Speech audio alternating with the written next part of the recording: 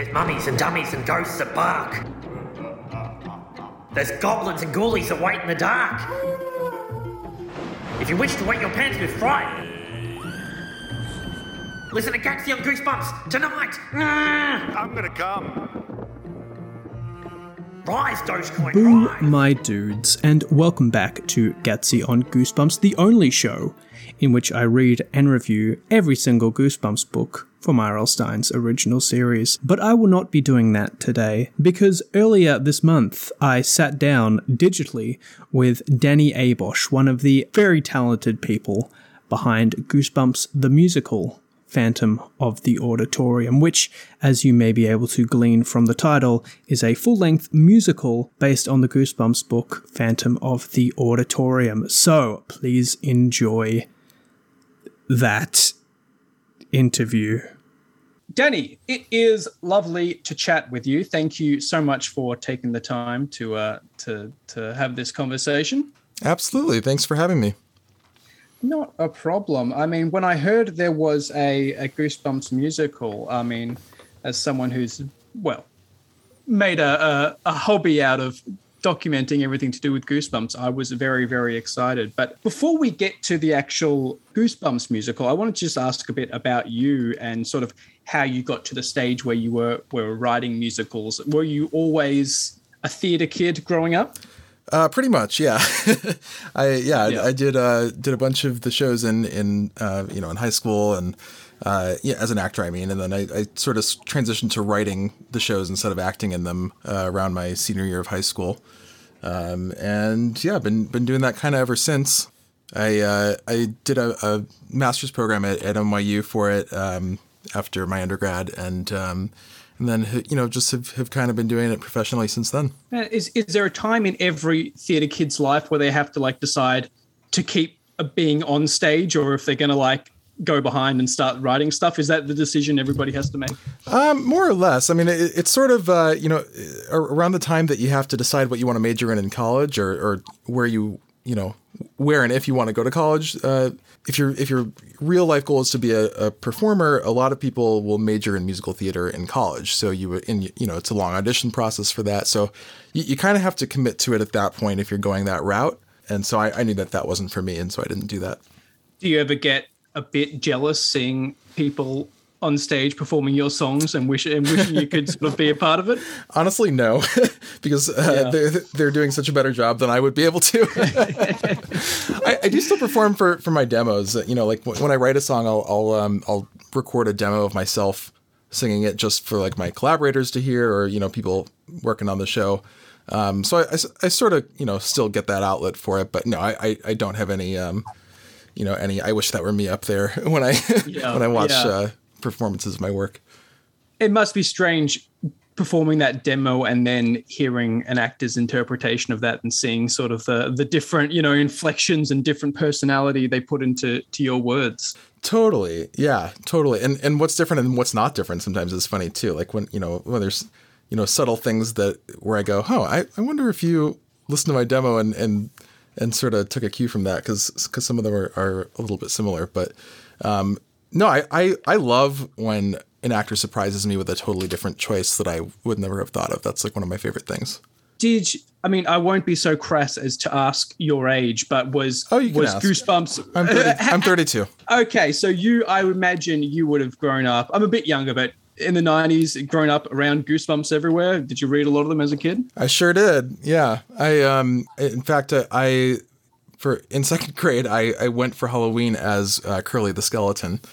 Fantastic. Yeah, no, I was totally into it. I had the calendar, I had all the books, I actually still have the calendar, by the way. It's still up on my wall right now. My 1998 Scratch and Sniff. I've got the same one. Yeah. Do you really? I just took over the December one, and the smell was, it was the snowman. garbage. Yeah, and the scratch and sniff one was garbage, and I was like, they got rotten pumpkins for Halloween, which I thought was like really clever, but I didn't know what garbage was in relation to December. But I thought maybe I'm being a bit too hard on the makers of the 1998. They're just general rotten smells, and I have no idea what technology goes into making those scratch and sniff things, but I imagine you're probably somewhat limited in the aromas, fragrances that you have access to for those. But pretty advanced technology for 1998, and somehow they still work. Have you noticed that? Scratch and sniff technology has come a long way in the past 20-odd years since then. I can only imagine what they're like now. Right. But I appreciate that you dressed up as Curly, because, I mean, that shows you're a true fan, because, I mean, Curly's, he's a mascot, but he's not on any book covers. So that shows your Goosebumps credentials. You weren't just like glancing at them in the library. You're obviously really into it. Oh, I was super into it. Yeah, that's something that people don't always know about Curly, is that he's not really a character in the books. Although, you would assume that because he's kind of the mascot for the series, but I do have a soft spot for Curly. He's always living like his best life whenever he's in those promotions. Right, and his dog, and his dog. And I love that his dog is just a normal dog. Like, it's not a skeleton dog. It's just his dog. It's great. Like, it's for a mascot for Goosebumps. It's surprisingly wholesome. Oh, I love it. And the continue. Tim Jacobus illustrations are obviously first rate. Yes. And inseparable from the books. You can't totally think of those books without those classic 90s covers. And we'll get back to Tim Jacobus in just a second. I don't know much about the world of musical theatre in general. How does a Goosebumps musical come about? Whose idea is this? Do you get asked? Do you have an idea and you pitch it? How did this one come about? Yeah, I mean, it generally works a lot of different ways. All of those things are possibilities in general. For this particular show, it was the theaters. There were two theaters that basically commissioned the show and commissioned John and I to write it. John McClay, my collaborator, who wrote the book and co-wrote the lyrics to it. They basically said, we want to commission an adaptation of a Goosebumps book.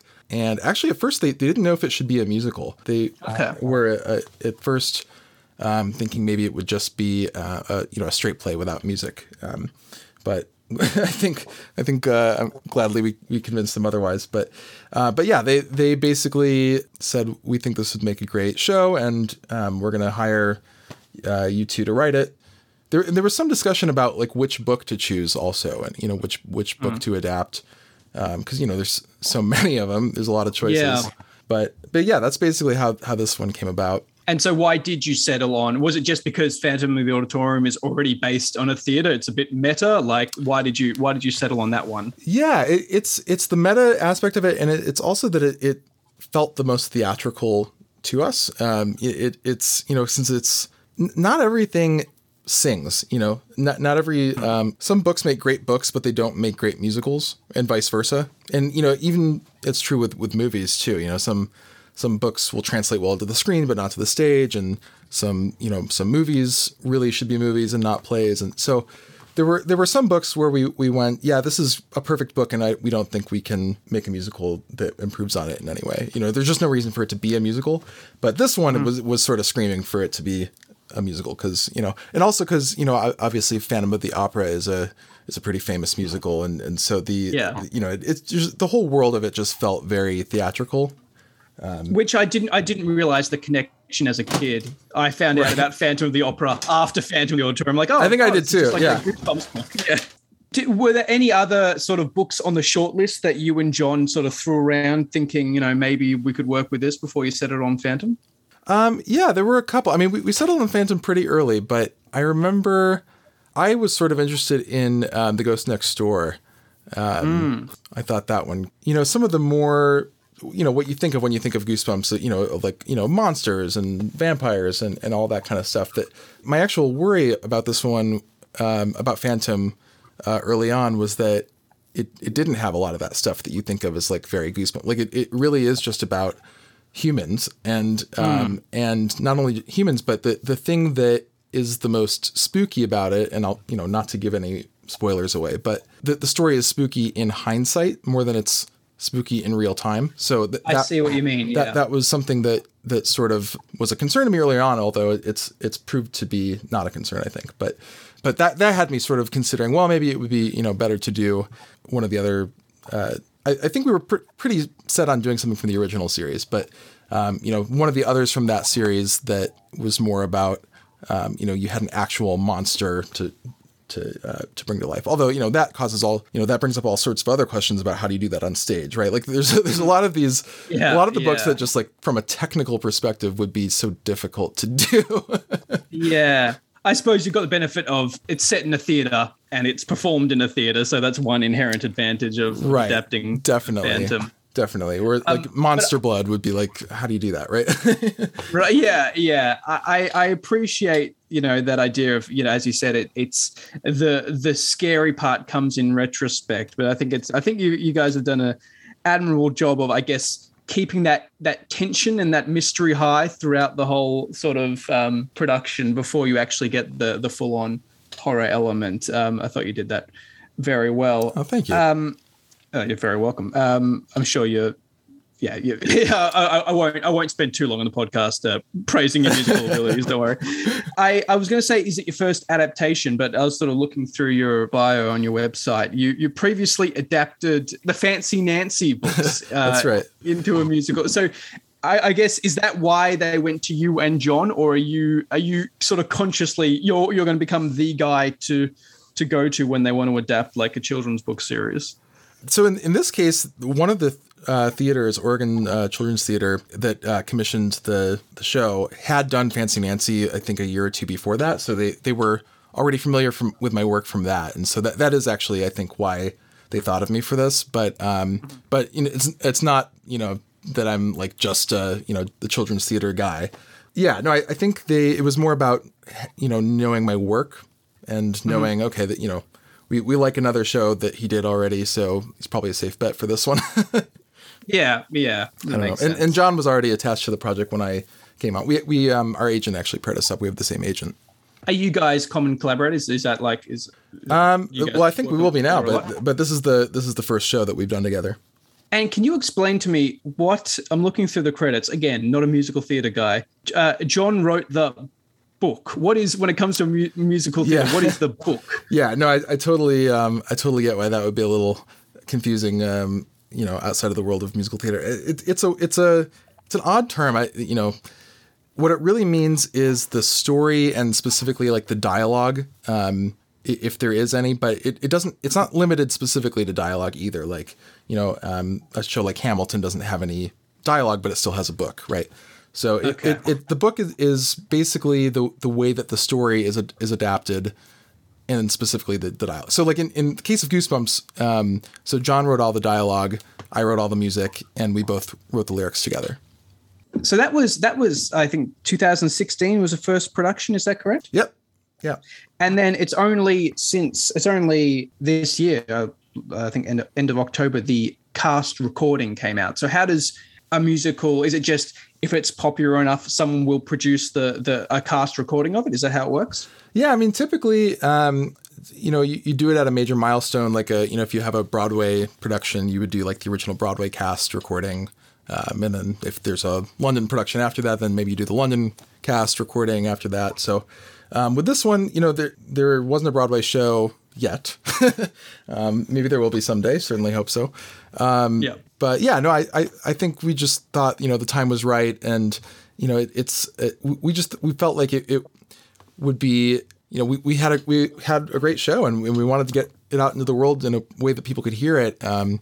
Because it's had, a lot of great productions, but, they're, here and there. And, if you don't live near a major city, there's kind of no way for you to experience the show. So we just felt strongly about like, we want to get an album out there for people to be able to enjoy this wherever they are, or including in Australia and and in other countries. Well, that's the thing. I never would have, I never would have heard. I may have heard of it, but it's not like there's HD video recordings online on YouTube I can watch or something. Right. I would have never been able to experience if it wasn't done in a cast recording. Exactly. I was listening to the cast recording and I heard a very, very, very distinctive voice. I'm like, is I think I know who you're talking about. Actually, then I looked it up. Sure enough, R.L. Stine features in the cast recording. How did that come about? I mean, that must have been fantastic. Oh, that was a huge thrill. Yeah, I mean, especially for me as like a lifelong Goosebumps fan. I mean, it. So that part basically is not in the show. We wrote that in just for the cast album, just because he agreed to do it. But I mean, basically, I had no idea if he would be open to doing this at all. But I said, why the hell not? And why let's ask, and worst he can say is no. But fortunately, he was very gracious about saying, sure, I'd love to do a cameo.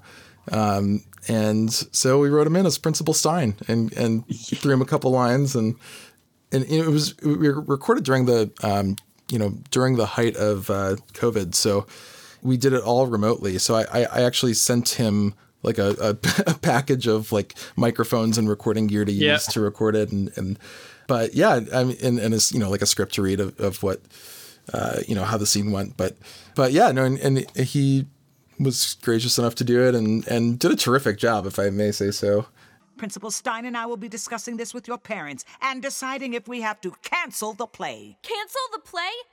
No! We may not have a choice. He's so funny. He really, like, as a kid, and perhaps you were the same, watching, sometimes on the Goosebumps episodes, he'd do the intros, right? And I'm like, as a kid, I'm like, God, he's so boring. He's so like bad at acting. And then I didn't realize, his sense of humor is really, really dry. Like he knows what he's doing. I feel like it's more deadpan than boring. It's like intentionally deadpan. And he really does bring that same energy to those same few lines. But it sounds like you didn't get a chance to meet him in person. I didn't. I did get to talk to him on the phone a couple times. That was very fantastic. Cool. But yeah, no, just because of the timing of the pandemic and all of that. Everything. Yep. Well, hopefully when it gets to Broadway, you can get him to sign your 98 Goosebumps calendar. I would love that. As well as R.L. Stine, Tim Jacobus did the album art for the cast recording. So you've it must have seemed like a long way away in 2016 when you approached to write this, that you'd have this thing. It's almost, canonized as official Goosebumps now. It's got Tim Jacobus, it's got R.L. Stine in it. It must feel great as a kid who dressed up as Curly on Halloween. It's totally surreal. Yeah, I mean, to have both of them, participating in a way is just, it's totally mind blowing. It was again the same thing where I had no idea. I thought surely he's so busy with other projects that he won't have time for this, but he was nice enough to say yes, and the cover that he did for it is absolutely amazing. I mean, I have no visual art talent at all, so everything about that is just mind blowing to me. But he did such a fantastic job, and like you said earlier, his art is so much a part of the whole world of Goosebumps, and so I just thought, like, I have to at least ask him. Maybe he'll say no and we'll have to go with someone else, but I have to at least ask first. I love that. I love that when artists aren't ashamed of what made them famous. He's more than happy to still engage with Goosebumps. I think he does some promotional art for it every now and then. It's great to see because, again, as we said, it's such an iconic part of the brand. It's great that he's still producing original stuff. You could have just slapped on the cover of the original book on the cast recording, but it's great to get some new Tim Jacobus art. It's fantastic to see. Yeah, no, and he was totally amazing to work with, and and he was explaining to me how when he did the book covers, he actually like painted all of those by hand. And now he's transitioned to doing it digitally. Back then it would be like I'm forgetting how long he said it took for each one, but it was something like, a couple weeks on a, I might be getting that wrong. Don't quote me on that. But, he would literally, have to draw in all of those little details by hand and do like layers of paint on it. And, now it's so easy, just with, click of a button, you change a color and, Yeah. So yeah, Again, I'm just totally in awe of what he does. I think there's a great case to be made that, we don't know about Goosebumps without Tim Jacobs, because if you're not picking up the books, you're not going to read them. And I think those covers did so much to get kids interested in reading in general. So it's, and they're just so good too. I mean, they really hold up. Oh, they absolutely do. Like they I don't know how I describe it, because they are so quintessentially 90s, and yet somehow they are still like timeless. Like they are so like the colors and they're so vivid. It's that's fantastic. a great way to put it. They're timeless. Because you are only adapting one book, and it is a book for younger readers. It's not very long. You can breeze through it pretty quickly if you're a confident reader. Mm-hmm. Was it challenging to decide, all right, which parts we're going to stretch out and say, all right, this character, like for example, there's that line in the original book that when Brooke talks too much, I think it's her dad calls her a babbling brook, and you decided to turn that into a really like a song with a bit of emotional depth to it. Was it I don't know, is that difficult when you're adapting to pick out parts and say, all right, let's stretch this out, let's emphasize this in the character? Or is it when it's right, you just sort of go with it? Yeah, I mean, to me, that is the art of adapting, is knowing sort of, it's that instinct about what makes a good song, and where we need to translate something into song, and when we need to just, the pacing of the story just demands that you keep going, and we don't have time to stop for a song. Those kinds of decisions are, because there are infinite different ways you could do a musical of Phantom of the Auditorium, and other writers might have made different choices. Maybe that line wouldn't have stuck out to them, and they wouldn't have done Babbling Brook at all. I always have the words to say, but every time he turns my way, we share a look, and I turn into a babbling brook. So it's those kinds of decisions that I think really, really makes it. But yeah, I mean, back to your question, it's for me, it's sort of an instinct of just, when it feels right, it feels right. You just know, like with that one specifically, that was actually the first song that we wrote. And we knew that we wanted to have some sort of moment for Brooke meeting Brian for the first time. To me, it's sort of in a long tradition of, musical theater songs that it's sort of that meet cute moment. When the two, romantic, sort of quasi-romantic couple meets for the first time, and there's we see those sparks between them. To me, it's also it's so much more fun to see someone embarrassing themselves than just saying sincerely, oh, I like you, right? Like that's boring. It's so much it's so much more interesting to see someone trying to hide that they like someone. So, and on that note, I think that's why I think the song I keep playing is Understudy Buddy. Yep. The song, her trying to pretend to be nice when she's got these really quite transparent, selfish motives. Don't worry, Brooke, I can handle it. And every night I'll say a prayer and keep a candle lit for you. Your cover's got it covered, so take all the time you need, like a week or a month or a year or the rest of your life. Just kidding. It's better than just her calling up Brooke and saying, I don't want you to be part of this role. I like it when there's a bit of extra dimension in the characters, and that comes through in the singing. I thought that's fantastic. That's the one I keep. Yeah. That's one of my favorites too. Yeah. No, yeah. But were there any other songs? Sorry, continue. No. Go ahead. I was going to say, were there any other songs you're particularly proud of, or that were particularly difficult to put together? They were all pretty difficult in one way or another. But I think Story of the Phantom is one that I'm quite happy with how it came out with on the recording in particular. It was one that we were worried about in the show when we first wrote it, because it's one of the longer songs in the show, and it was sort of a question about like, well, will it hold attention for that long? And it's also the second story song, because the legend is also a story song, and so is that too many and so close together? And so we were sort of had some questions about that, but I think the cast recording really I think does it perfectly. Now this man had been blessed with a gift. He possessed musical talents completely unmatched. But as you often will find in epic tales of this kind, this gift came with a curse attached. really like the opening number, Goosebumps. That's a really just fun ensemble number. I loved Goosebumps. It really does, as I suppose it's meant to do in being the first of many musical numbers. It did set that tone really well. And just how you managed to capture that. The theme of the Goosebumps books, which is, this is scary, but you're also like drawn to it. You're having fun. It's that equal part. It's mostly scaring you, but you're also like, oh, this is kind of exciting. Right. So that was fantastic. So follow if you dare, but all who do beware. For you may find a scare that fills your soul with fright and gives you goosebumps in the night. I won't ask you to disclose anything you're not ready to, but broadly, what have you been working on since Goosebumps, and what are you working on now? Well, I have a very easy answer for that, which is that nothing, because Goosebumps has completely consumed my life for the last year and a half working on this album.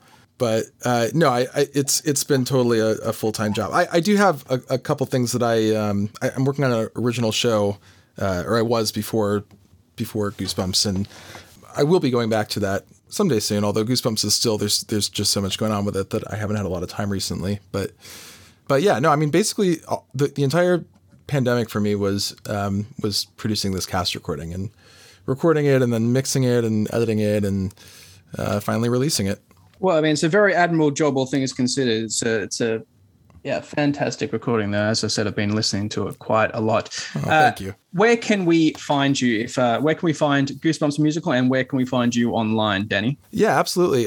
So it's on Spotify and Apple Music and anywhere else that you listen to music, YouTube. You can go to goosebumps.themusical.com for more information. The synopsis and lyrics are up there if you want to. No, because sometimes with the cast recording, since we couldn't include everything that you would see in a theater, there's some parts of the story that sometimes the synopsis is helpful to fill in the gaps there. So that's up there at goosebumpsthemusical.com. My website is dannyabosh.com, and you can find me on Instagram, Twitter, everywhere else at DAAbosh, 2 A's, and at Goosebumps the Musical on Instagram. Fantastic. And is there anything else I may have missed that you'd like to say? Anything I haven't covered? I don't think so. I mean, I hope that the fans love it. And I hope you all get a kick out of listening to it as much as we loved making it. It's just been such a fun show to write and now to, make a cast album for. And, like you said, it's as someone who, was a true fan, and still is a true fan and has been all my life. It means a lot to me that, the other Goosebumps fans feel like, we did it justice, and it's not like some, cash grab. Exactly. So yeah, I hope you all love it and listen to it and tell your friends. Well, I don't know about the rest. You've definitely got one fan down under. So, I mean, I think you've probably got the Australian Goosebumps market covered. And there's quite a few of, there's quite a lot of Goosebumps fans in Australia. I had no idea, but it almost seems like every other, fan that I see is from Australia. It's really, well, there amazing. You go. Now I don't feel quite so special. I mean, is it like, was it a huge thing? I mean, it was a huge thing here, but was it quite as huge there as it was here? I mean, probably not as big, but I mean, same with every library or every book fair. There's always going to be Goosebumps there. We didn't get probably quite as much merch, but it sounds like, there are some series where they doesn't translate or it doesn't come over. It's just not quite as impactful. But everyone I talk to, at least remembers the books growing up, maybe not quite as in depth as I do. They may not. Not everyone makes a Goosebumps podcast. Yeah. No, not everyone. Not everyone can tell you the twist at the end of Curse of the Mummy's Tomb, but everyone at least has a memory of like reading that or watching the dog barking at the start of the TV series. So I mean, yeah, it classic. Must have, it must have come through somehow. Danny, thank you so much for taking the time to chat. Goosebumps the Musical is available from Ghostlight Records for stream or download. You can listen to it on Spotify. That's what I've been listening to it. Highly recommended. And Danny, thank you so much for your time. Thank you so much, Alex. It's been a pleasure talking to you. You kids today. You think you're so darn tough, messing around. You think you got it rough. Well, you don't know what rough is, and unless you want to wind up dead or worse, then you better watch your step, or you're gonna get such a fright. Mark my words, kids, one wrong jump, and suddenly thump, now it's you going bump in the night. So you wanna know what's behind that door, or what might be lurking underneath the floor? Trust me, you're better off not sure. You better watch your... I hope you enjoyed listening to that. We want to thank Danny again for taking the time to chat with me at an ungodly hour. But it's the city that never sleeps, also I've heard. If you didn't get it from my constant gushing and shameless flattery, I think his musical is really, really good. And I think you should give it a listen on Spotify or download it from Ghostlight Records. You don't have to be a musical guy to enjoy this musical. You just have to enjoy just fun, catchy tunes. And if you're a Goosebumps fan, which presumably you are somewhat, if you're listening to this podcast, I think you'll definitely enjoy it. I think, and it's hard to sort of make this declaration without sounding like I'm presenting myself as the gatekeeper of who can and cannot call themselves a Goosebumps fan. But I just got the feeling Danny gets it. Danny gets Goosebumps, you know? He knows the perfect amount of reverence and respect to give to this pretty irreverent, goofy, cheesy series of children's books from the 1990s. So what I'm trying to say is, yeah, listen to Goosebumps the musical, The Phantom of the Auditorium. Thank you, Danny, for chatting with me. I will have, God willing, a Christmas episode of Gatsy on Goosebumps coming out in time for Christmas. A special Christmas bonus. A special stocking stuffer for all of your audio Christmas delights. I sort of lost the metaphor there. But until then, boys and ghouls, please stay spooky.